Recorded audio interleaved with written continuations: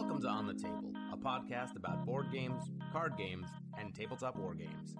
Hey, welcome back to On the Table Gaming. It's episode 26, and today Josh cannot join me, so it is just myself, but we have reached out, and we have Fabio Curry, the game developer for Song of Ice and Fire, joining us. Fabio, thanks so much for coming on. Thank you. It was great last time, so I'm glad to be here again. Just in case people didn't catch that last episode, Fabio is the lead developer for Song of Ice and Fire, the miniatures game. And Fabio, so what does that lead developer role entail again? If you could just briefly recap in case somebody jumped in on the podcast listening after the last time we talked to you. All right, then. The developer gets the raw material from the designer, makes an initial draft of a unit or an attachment or a scenario, and then the developer puts those pieces in place so that it gets balanced, and also if it's flavorful, if it's fun, all these things need to fit in. So it's a lot of grinding. And so you were saying last time that you watch a lot of playtest games. How many games do you think you've seen of A Song of Ice and Fire played? Ugh. I don't like at this point. I stopped keeping score. Like in the beginning, I was like, okay, today I watched a match or two matches, and so on. But now it's hard to tell. I've been working on this for like a year, and you see at least a game a day. Oh my gosh. Yeah, but sometimes more. Yeah. And when I have time, I try to like set up more matches. There's a lot of other things involved besides playing, so that also takes some time. Fair enough.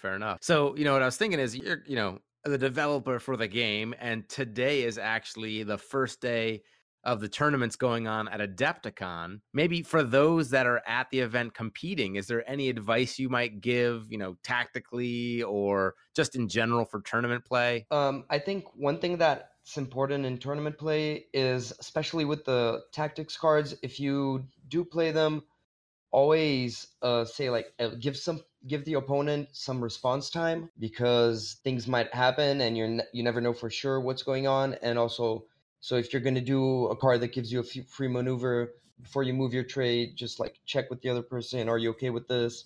I think that always helps in any game. And some tactical advice I would say is always remember what mode you're playing, and that killing is fun, destroying the opponents is fun, but it doesn't always win you games. Go for the objectives, go for the points. That's something that if you keep in mind, you'll see that that's what the game was meant to do. Yeah, that's pretty solid advice. I think that's probably borne out in some of the games that I've played as well.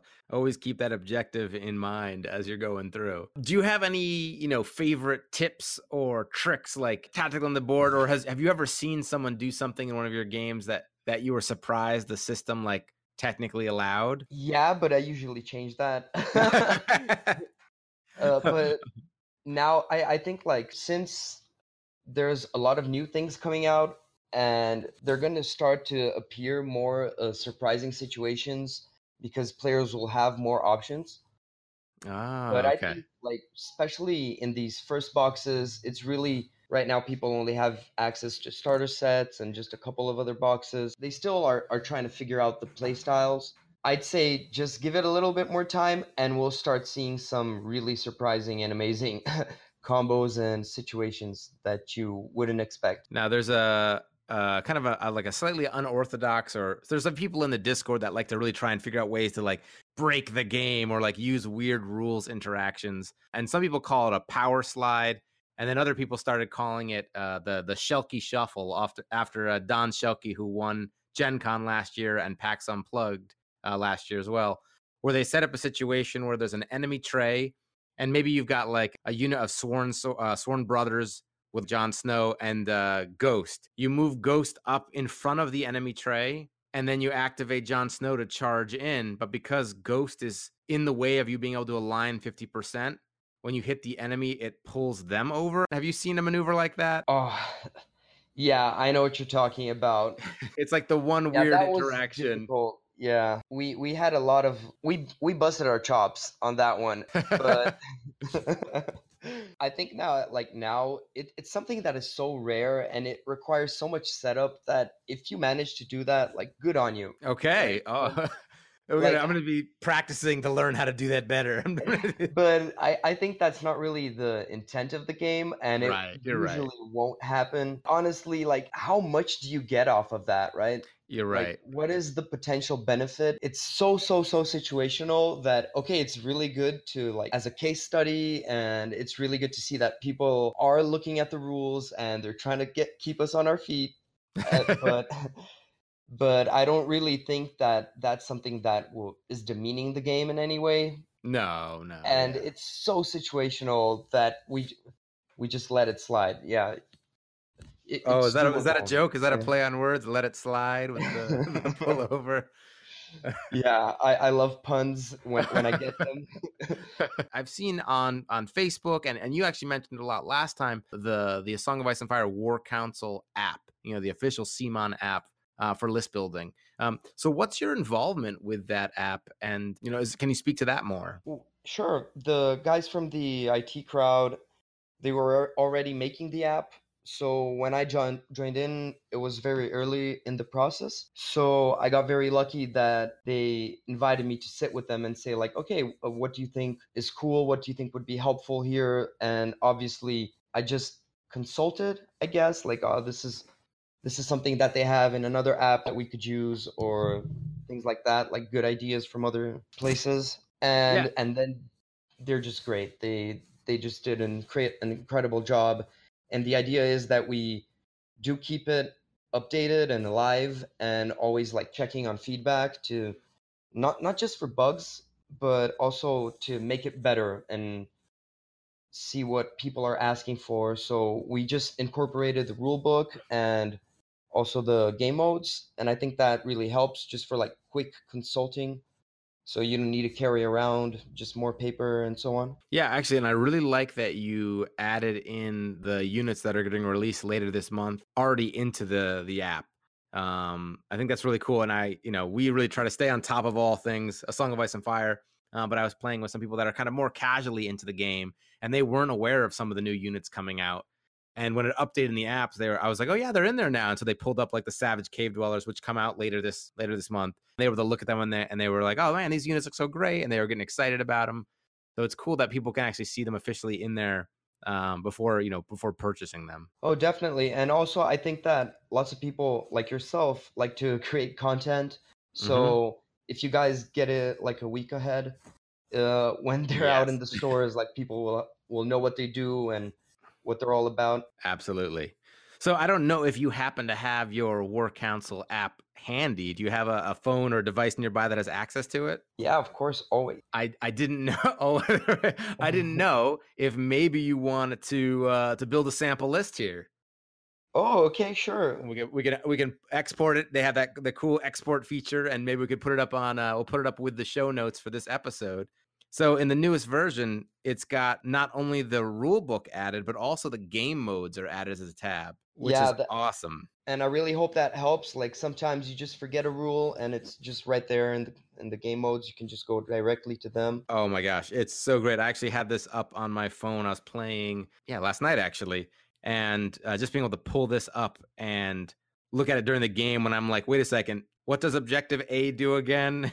And rather than like flip through the book and like pile through all my boxes of stuff, just be able to whip it out on my phone and look right at it was great. So here's the situation then. I've got my app open. I'm opening up the game modes. Let's say I'm going to be playing against an opponent, and I already know the game mode in advance. Maybe we'll just pick a game mode. Do you have a favorite game mode or All right, okay. You want to do one of the new ones, or just, like, Sure, you want let's to do? do it. 'Cause my favorite is one that people don't like. What's your favorite? Oh my gosh, now I need to know. Okay, my favorite game mode is the Winds of Winter, the one with the secret Ah, objectives.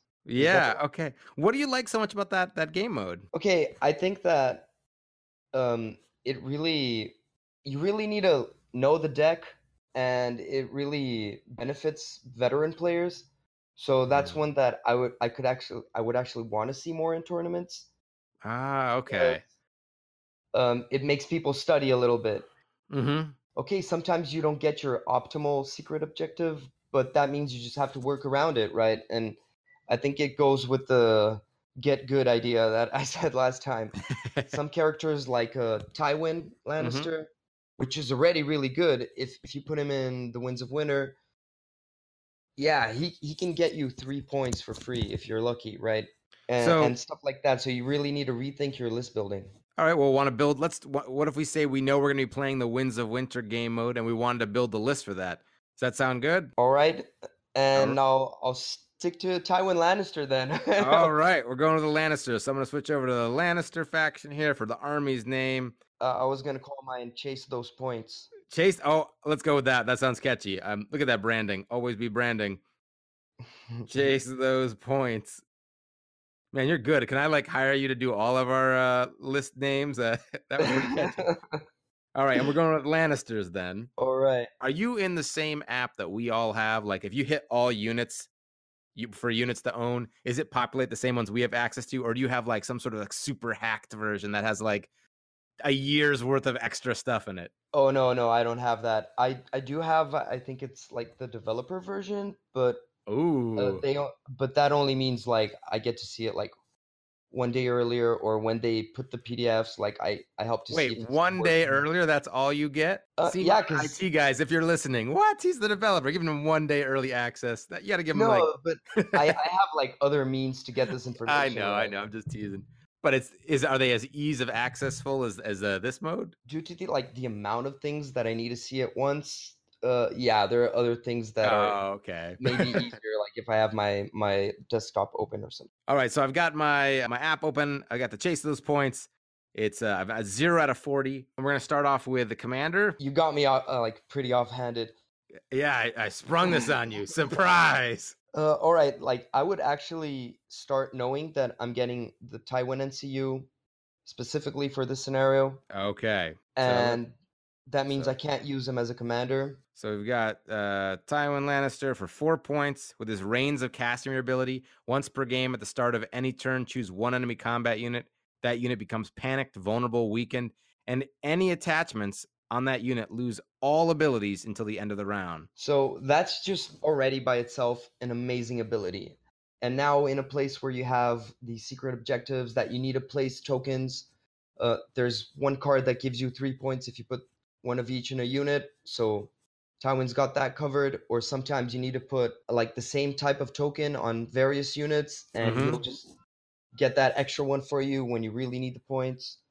So I think that's already like an amazing ability, even outside of the Winds of Winter, and especially with the Winds of Winter. What sort of units do you like to fill up your list with then? Oh, okay. Since we have the Lannister Heroes 2 out, I think we could What get. about the Kingsguard? Can we put the Kingsguard in there? Because Yeah, I don't think that would be very good though, because you're gonna give panic to all your units if they kill them. So you're making your he's opponent. gonna have more access to that. You're right. What about? Yeah, I'm looking at all this new stuff that I haven't played of the Warrior Sons. yeah, exactly. So I think we could actually pick now for the commander, the High Sparrow, Okay. since we already spent 4 points on Tywin. Just getting that already cheap NCU, let's say, since he's your commander, really helps. And so the High Sparrow, his ability is he's a NCU commander, and he's got unwavering conviction. It's an influence. When this unit claims a tactic zone, attach this card to a combat unit until the end of the round. And when it's influencing a unit, they gain +2 to morale test. So he's going to be boosting up the morale of our troop. And since he has a very morale centric tactics deck, we could actually use some warrior sons. All right. I'm excited to get these guys on the table, as it were. But we had our last podcast, Josh and I were talking about it, and he was saying that they are so overpriced for what they do. I'm still maintaining that they're going to be good. Yeah, here's the thing. With a 4+ morale, they're basically always going to get the faith token. They're just so useful because you don't really want to. They cover a Lannister weakness, Mm-hmm. which is morale, right? Most Lannister units have bad morale or average. So they actually they have a defense that no other Lannister unit has properly at this point. Okay. And they're always going to get those faith tokens, like basically. Now, this might have been clarified on some posts on a forum that I haven't read yet, but do faith tokens interact like regular tokens? Like, how many faith tokens can you put on a unit? Can you spend Okay, multiple tokens? condition tokens are a very specific thing, and so faith tokens are not condition tokens, Okay. right? So they're These are their not the own same thing. thing. Yeah, in no place in the rule books does it define them as the same thing. It's just a different thing. And now that little icon to the left of it with the star in it, is that like the universal faith token symbol we're going to see on maybe other units that have faith? Yes, this is the faith symbol. All right, awesome. So we Uh, have a, so yeah, we this is the faith symbol. so we've got our warrior sons in a high sparrows list now. Are you going to just keep these guys like as a naked unit, or are you going to give them an attachment? Their own attachment, the champion of the faith, Mm-hmm. is very good with them because then you just have like full synergy, right? Let's say like usually you'd want to do a Lannister panic list to inflict panic. Mm-hmm. This would be a Lannister panic list of not taking panic, right? It would be your counterpart to Berserkers with Mage. Ah, okay. And this would also be a great list, maybe to field A against Bolton list a or Bolton another list or another Lannister. Lannister list because it's every time they pass morale test. Yeah. I'll go like thematic on having these champions of the faith getting really strong, just to show people what they can do, right? So let's add Barristan Selmy. Oh, all right. So Barristan Selmy, while you control the crown, each time this unit passes a morale test, it may restore up to D3 wounds. This unit gains +2 to morale test rolls. So this is going to be a beastly unit then. Right, Um, so now you can't really complain, okay, you're paying 11 points, but you have a unit that never fails morale, basically heals, right? oh my Every gosh. turn, and is always gonna get And, the extra and attack buff or defense buff. yeah, and then give themselves essentially a 3+ armor with those faith tokens. Yeah, I didn't want to say anything, but if you're gonna play Feast for Crows, you know, Oh man, I hate you guys. I was trying to get my Free Folk Raiders to navigate around the map, and I was like, at least everybody eventually gets so much worse with the penalties. But this unit might actually be able to hang in there for a long time. yeah, that's kind of the point, right? And you don't need to put your High Sparrow on them anymore. Yeah. Oh man. Okay. Well, so now that we've got this unit that doesn't really care about morale too much, but we've got the High Sparrow Commander. Does that mean then you might be interested in adding units that don't have as great morale that he might get put down on? Yeah, I think he'll cover any weak spot in a situational moment from now Mm-hmm. on. And now we don't need to really focus on that anymore. Since we're playing Winds of Winter, we need to put tokens. All right. So what are we thinking for the next unit then? So we've already spent 15 points. So we'll add. So I guess you're going to take this to a tournament or something, so you can't really put the mountain that rides yet. Fair enough. Or this could be, yeah, maybe we'll stick with that. Otherwise, for a casual game at home, or say next time I play against Josh, who's not here at the moment, I'll just say, hey, I want to try out this Lannister list that I just happened to come up with the aid of the developer. Although I might, now that you say that, I might want to be like, I want to play this on Feast of Crows, but Winds of Winter, we're still on Winds of Winter. So let's put a guardsman Okay. just to have some supporting role unit, someone to hold a position or an objective if that card comes out. And now, are you going to put a guards captain in here, which a lot of people feel is like an auto include, but with the High Sparrow being able to bounce around, can you get by without giving the guards captain? Yeah, we have so many other cool options at the moment now, right? With the Hero Box 2. Let's check some of the Kingsguard out. Do you think it's a way? So, I haven't messed around with the Kingsguard that much, just like kind of looking at the cards, thinking about them. I have invested in several boxes of Lannister halberdiers. Maybe that's a place that he could be put where, with their hold the line order, it says Each time he makes a melee attack, he deals an additional wound, or you can roll a dice. On a D3, you kill an attachment so at least it's adding essentially +1 wound twice, to right? twice, and it really, I'm famous for like a 3+ and I'll kill your guy, and I roll like a 2, and it's like, oh, I wish I had another chance at that. Yeah, I guess that really makes sense. When I say twice, I mean because once you're going to use it with the halberdier orders, and then in your activation, right, attacking again. Not Or that am I you can. going in the wrong direction and we want to be taking like Mirian Trant with Intimidation of the Crown?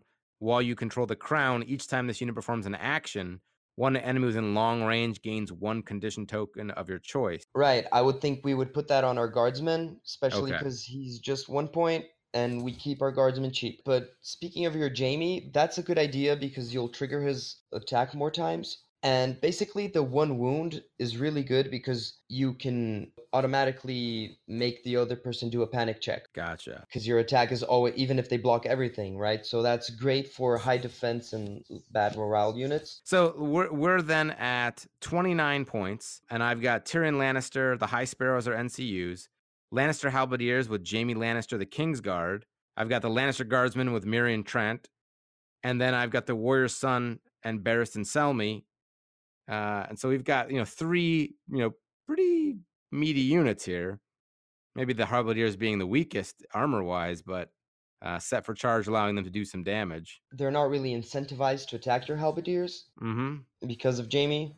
And what do we need some cavalry? Do you generally always take a fast moving option of the Lannister list to kind of balance things out, or is that just going to get Not them caught really. away? I don't really mind not using cavalry. I think you have more options. You don't always have that extra mobility if lots of your people already move like 5. Okay, I guess the Warrior Son moves 5. The Lannister Guardsmen, they're the Slobies, moving 4, and the Halberdiers are 5. And since it's not really it's not like the Game of Thrones scenario, or you don't really need to go for the objective tokens unless the secret mission tells you to. So how do we round this list out then? Okay, so we have 29 points. If we add some pyromancers, we go to 36. And so you're a big Pyromancer fan. It's good to have something that's scary, right? The one thing that I worry about with this list then is adding the Pyromancers in. Yes, there's a disincentive to fight Pyromancers, but I feel like when everything else is so resilient and like doesn't care, these guys are definitely going to be the people they target first. So we got to be really careful how we maneuver them. Yep, and that's why we're actually gonna add to them Eris Oakheart, which is gonna give them a little bit more meat. And so he's got protection of the crown. While you control the crown, enemies suffer -1 to hit when attacking this unit with melee. Ooh. And ideally, you would actually want to shrink this list a little bit down, like a point, and put Joffrey, because you already have 4 Kingsguard, but Jaime doesn't count in this case, that need the crown. But since we're playing the Winds of Winter and we can't really, take that many tokens, it's not really healthy. We're gonna actually put Pycelle for 3 points. Okay. So now, is that the glaring issue with this list? By not taking Joffrey, and with so many units requiring to have the crown zone, it means essentially like every other turn, your opponent's going to have to go first and have to claim that zone. Yeah, and you're paying a big price for that, but either your opponent does that and it's not in his best interest, and it doesn't really matter to you at all, because you can take the blow, or he'll just let it open, and then that'll be really useful for you. And so this puts us at a perfect 40 list then. It's the High Sparrow Commander with the Warrior Sons, Barristan Selmy in them, Lannister Guardsmen, Mirian Trent with them, Lannister Halberdiers, Jaime Lannister with them, and the Pyromancers with Eris Oakheart. And the NCUs are Tywin, obviously the High Sparrow, and then Pycelle. So you put out a lot of tokens in this list. Yeah, Pycelle is going to be your main token pusher, but you're trying to put some also with Mirian Trent. Now, on that turn you want, you drop those Tywin tokens and boom. Exactly. Oh, man. All right. So here's a kind of a fun list. Test it out, guys, and see how it does. And if you're winning with it, remember, it's the Chase Those Points list. If you're losing, it's the Fabio Curry developer list, and we'll just go with that. No. Well, thanks for putting going on the spot here and making a list here. It's so easy to go through the list builder. Just here on my phone, flipping back and forth, making some substitutions, reading the cards. And so now that we've got this list made, I'm going to hit back and go up to the upper right and hit menu, and I can export it now. Yeah, if you click export, it's actually going to generate an army code that you can just share that. And if someone adds that to their clipboard, like Control C, and then they go to the app and click import, it will just open up this new list that your friend sent. and if you do print, it makes a PDF. That's a pretty solid Lannister list. There's a lot of abilities in there. I've been practicing my Free Folk. You probably, if you know, remember from last time. I'm a big Free Folk fan, and we still really only have the starter set and the Spear Wives. I've been playing a lot of games against Starks. I'm getting pretty comfortable with them. Some of the units, like the Great Axes, which in the beginning were just like really mauling me, now are not such a problem. Finding that the maneuverability of them, their slower speed, allows me to oftentimes get the charge and try to coordinate attacks and like wipe them out early. They're not that tough. And then playing against the Night's Watch and the games I've started to practice against them, that's been tough. They're pretty hardy, but I feel like it comes down a lot to not letting them get the board control they want and heal up their units, at least the style of Night's Watch players I'm playing. But the one list I've been really having a hard time with, and I don't know, maybe if you had some tips, is playing against the Lannisters. I'm really struggling with my Free Folk lists against them. And just as a caveat, I'm playing against Lannisters in these games against people that I play with regularly. They know that I'm bringing Free Folk. They know the kinds of lists I'm going to be bringing. So, you know, things like panic lists or allowing Kickstarter units like the Mountain that rides in a unit of Lannister Knights of Castle Rock. They'll bring some of that along. And I've been kind of trying just to get like certain combos off to deal with them. So the automatic ones are things like Surround and Expose, trying to shut down, you know, Lannister Supremacy or something with that ability on a turn. But that's only 2 cards. Any tips for dealing with the Lannisters? And now that we have the Cave Dwellers coming out and the Cave Dweller Alpha. Okay, I'd say, like you said, with the Cave Dwellers coming out, that already is going to have a shift in the meta. But just your opponents knowing that, okay, he's going to come with Free Folk, but now we have these Cave Dwellers that are out, and they don't really care for panic. They can't really just panic spam you anymore. Mm-hmm. Maybe to put another spin on here to jump in is, you know, so I'm oftentimes taking Mance Raider as an NCU. I'm actually not playing Mance as the commander that often these days. I'm mostly doing Tormund, and that's worked, at least for me, learning the faction against people like the Starks, where I'm trying to like outmaneuver and then smash them all at once with a bunch of charges. And it may be that I'm just not used to playing the Mance commander style. But I've also kind of just been thinking in the back of my head, like at right now with the launch items we have, Mance Raider Artful Tactician, he's so expensive, but it's almost something like I don't want to pass up, especially if I'm really worried about like shutting off units. And so now I'm wondering, you know, against those sort of panic lists, maybe I can free up some points by not having to take him because the Cave Dweller's morale is going to be so good. I see what you mean. But that's still one unit the NCU can kind of be everywhere and influence people. Yeah, I think the NCU, you sometimes people take him just for the face value of the text of his card, but you have to remember that he is also an NCU, so that also implies that he's always going to claim the tactic zone. Oh, right. And that is really worth a lot of points. Since Yeah. he can't be killed, right? And so that makes him very malleable and strong, right? I don't So I don't he want to have can. you give away any spoilers, but do you think that the Free Folk Heroes Box 2, which no content has been spoiled besides like the cover image and like the little blurb on website, like we don't know any abilities in there.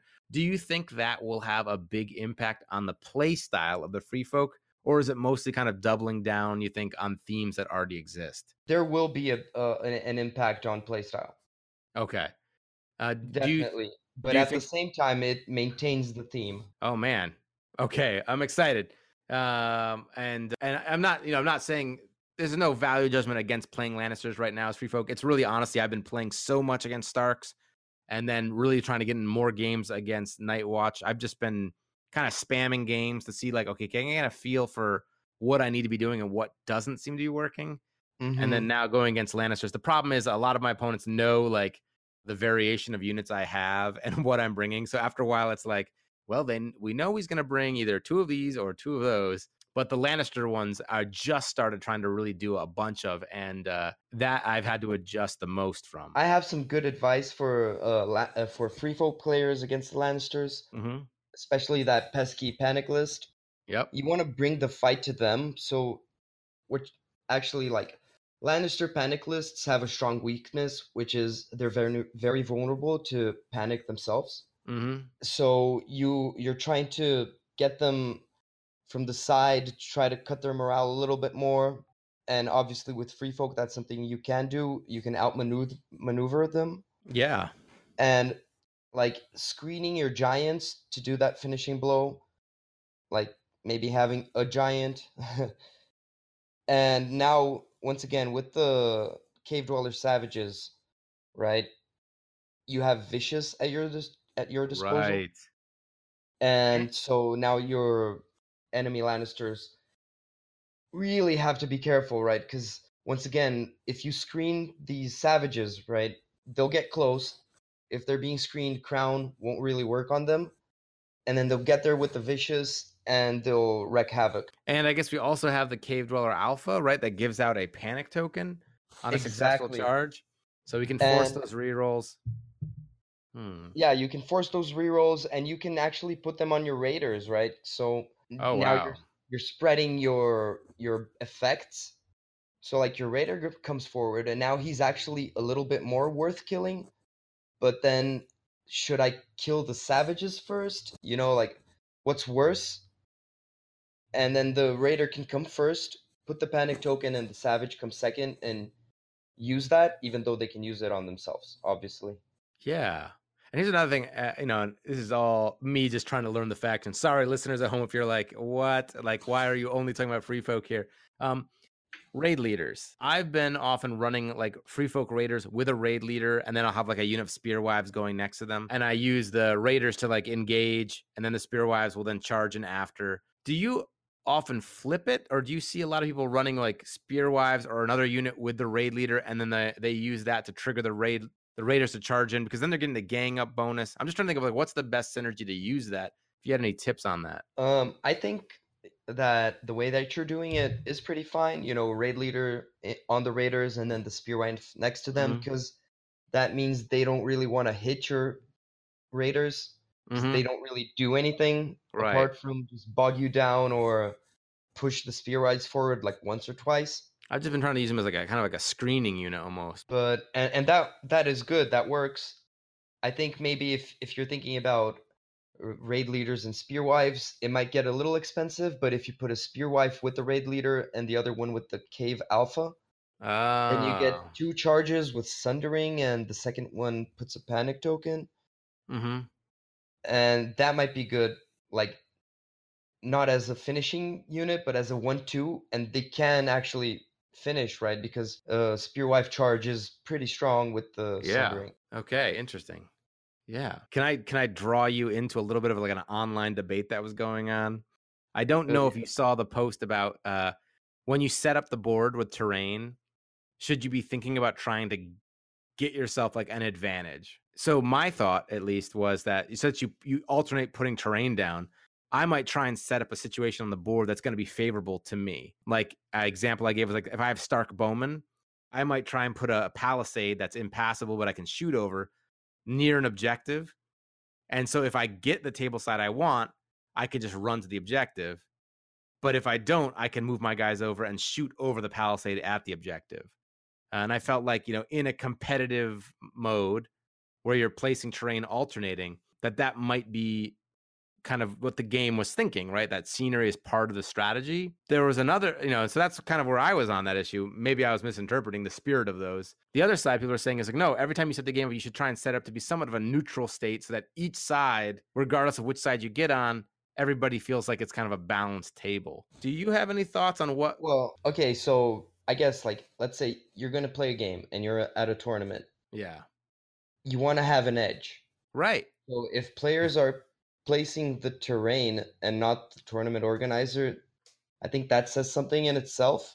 Yeah. Also, like you get that example with the Stark Bowman, or for Mm-hmm. example, your choice of terrain, right? So if I'm gonna play Free Folk, why don't I just take two werewood trees? Right. Or I don't So know. that you feel like it's kind of built into the game system, because there were some people that felt like, well, that seems like it's bad manner. You shouldn't place terrain for advantage.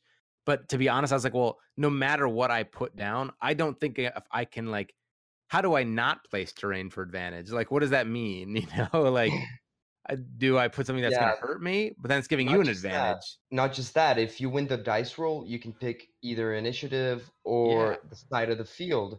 Right. So that means like if you're a risky player, you want to try to take advantage of terrain and then work on that initiative, try to risk your luck. But if you want to play safe, you should try to make a neutral table, but that's all already part of how to capitalize on terrain because you need to take the role in consideration. And then the last thing is, I don't know if you've seen the what game mode is it? Game of Thrones, maybe. But there's like there's one where you basically place a palisade in a way that you can only get a solo model to the objective. Oh, good on you.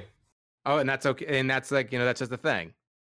Like is it within the restrictions, like it's 6 inches further from deploy and 6 inches further from than any other terrain piece? Yeah.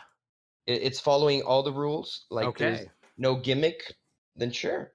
Okay, so that's interesting. So then, sort of on a competitive level, then you actually might want to be thinking about deploying your scenery in a way to prevent certain board states like that from arising. So you can put it down so that they can't put it within 6 inches of that piece and do that, or you might be trying to do it yourself. Exactly.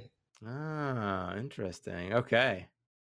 Well, that definitely makes solos really important for your game modes. All right, Fabio, I know we're running out of time. Thank you so much for coming on. We're going to have a ton of Adepticon news next week. We got a bunch of people there that's going to feeding us information. Carl's the TO. We got that Terry girl who's playing. Good luck to her out there. Don Shelke, of course, and everybody else who's participating. So in the meantime, we hope you get your miniatures on the table.